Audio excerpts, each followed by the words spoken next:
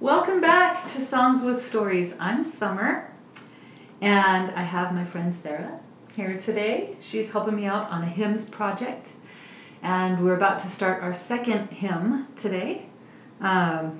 We just discussed how this one was the mother of all hymns, right? Yes. And you said the hymn of all hymns. The hymn, as I guess it's not the mother of all hymns, it's the hymn of all. The hymn of all hymns. Right. The hymn, and I was like, okay, so why? And so I'm going to actually ask her to explain that in just a second because I wanted to just go through a little bit of the history real quick of the song. We're doing Come Thou Fount. And you were saying it's such a beloved hymn because so many people call this their favorite. Yeah, right? Well, I think a lot of people say, since this hymn is the favorite, a lot of people will say, no, my favorite's this, but I always love Come Thou Fount. But really, what they really mean is Come Thou Fount will always and forever be my favorite, but it's so popular that I don't want to be mainstream. Right, I gotta be different. Gotta be unique. And say that I love Abide With Me, or Lead Kindly Light, or something else, which is, I would say that's my favorite. But anyway, yes. Okay, so hence, this is the hymn of all hymns. The hymn of all hymns. And so we're going to do our version on it. It's not a fancy version, but it's hopefully a respectful version, right? Yeah, I think so. So some of the history of this, it was written by Robert Robinson, and I think back in 1758, a long time ago, and he wrote it a year before he took on his own pastorship at a Baptist church.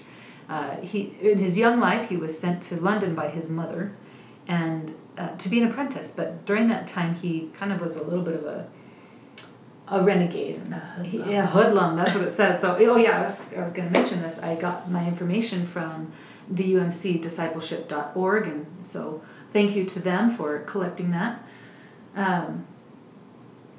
So the history states that from Kenneth Osbeck, who's the one who collected that, he was a hymnologist, and he says that Robert associated with a notorious gang of hoodlums and lived a debauched life until he came under the spell of Whitefield, who was a very popular preacher of the time.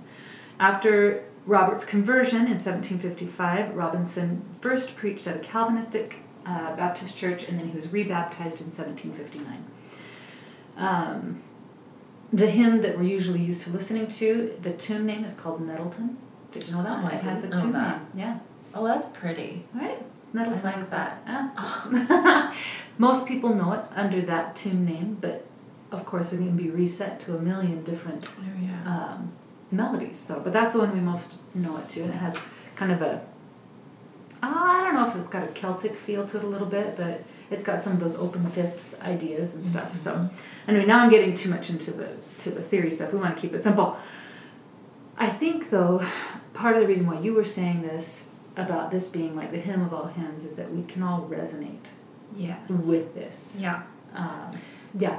Yeah. I mean, so I told her earlier that in college, I bought a bunch of wall hangings from Hobby Lobby because that's where you get them, right? Everything coordinates. It all looks nice. So why not just get it all at the same place? So I found like a little kiosk or whatever. I don't know what you call it, but it had all Come Thou Fount, and I was like, okay, all right, this is perfect. So I bought like 3 or 4 and just plastered them all over our apartment, and so every day I came inside, I would see the line, tune my heart to sing thy grace. And so and that was really important to me, or it resonated most with me, was because I am a violinist, and so I tune my violin quite regularly.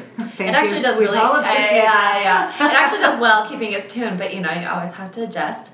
And so that became a very significant principle to me. And so all throughout my life, I've just thought, okay, tune my heart to sing thy grace. Like, help me check here. Like, help me check myself. I know that I'm doing pretty okay. Like, this sounds okay, right? Like, if you play a slightly untuned violin, it's not going to be terrible. But it's not going to be perfect. I mean, we can never be perfect, right? But so it's the reason why I think this hymn is the hymn of all hymns. And all of you who say that it's not, you're lying. That's right. We know. We're calling you out right now. Yeah. So is because we are quite literally living this hymn throughout our whole lives. Like, this is the human journey, is feeling prone to wander. Knowing, oh my gosh, like, I feel like I'm going to mess up here, and I know I will. I probably will. So I need to realize that my Savior's going to rescue me from danger because of his precious blood. And that is the reason why I can go through life not being afraid of messing up, because I know that the Savior is there to catch me when I fall. And so I just think that this tells the story of really needing to have faith in the Lord, and knowing that we're going to make poor choices sometimes, and it's just the fact of life. But we have a Savior who paid the price for us so that we can come back to him always and retune our hearts to him, and use that never-ending stream of mercy that he's given us. Right. I wanted to add to that. So, like so we talked about his mercy. The first line of the third verse, there's actually a fourth verse written somewhere, and I've already lost it, but it was about how, it was talking about the Lord coming again, actually. It's a neat verse, so I need to find it. But the part where it says, "Oh, to grace, how great a debtor," that's the first line of the third verse. And that's the truth. We owe so much to the mercy and grace of the Savior. And then it says, "Bind my wandering heart to thee." Sherry mentioned, prone to wander, Lord, I feel it, prone to leave the God I love. And then this is the pleading, and this is why I think it's so universal for so many of us. Here's my heart. This is such a personal thing. That's the only thing we really can give, is our heart and our choices, right? And so all of us, not all of us, but a lot of us who love this hymn will probably resonate with that idea of, I am prone to wandering. Would you take my heart and seal it to you, so that I don't wander so much anymore? I've talked to a lot of people about pain, and how pain is a really powerful teacher. Some pain is necessary, and some pain is preventable. And the closer we line up with the source of all truth, which is our Savior, the more pain we can prevent. And that's why if we can take our heart and seal it to him, I just think that there's a lot of pain that's prevented when we do that. But we'll need some for growth. You got to have some. Anyway, but with that, so we know why it's a special hymn for Sara. It's a special hymn for me. I've loved it forever. And I know I'm not the only one. So many people say, you're right, so many people say this is their favorite. This is their favorite. So with that, we are going to leave you guys with our version of Come Thou Fount, and we hope it lifts you. The whole point of this ministry is that whoever needs to be lifted hopefully can be from this.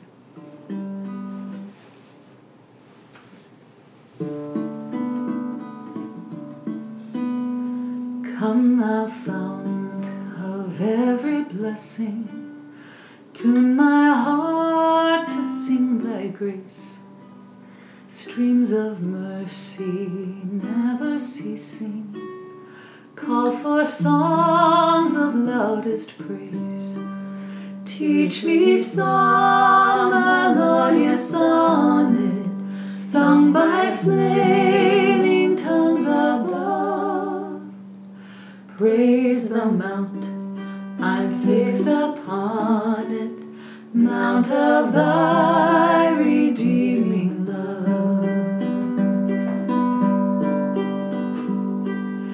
Here I raise mine Ebenezer, hither by thy help I'm come, and I hope by thy good pleasure safely to arrive at home.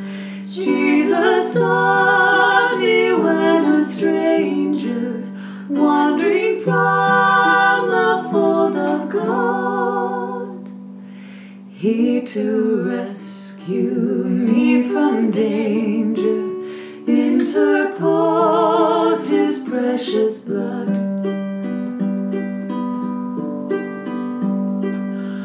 Oh, to grace, how great a debtor daily I'm constrained to be.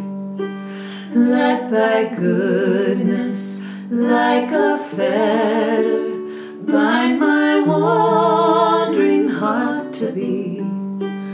Prone to wander, Lord, I feel it. Prone to leave the God I love. Here's my heart, oh, take and seal it. Seal it for thy courts above. Here's my heart, oh, take and seal it. Seal it for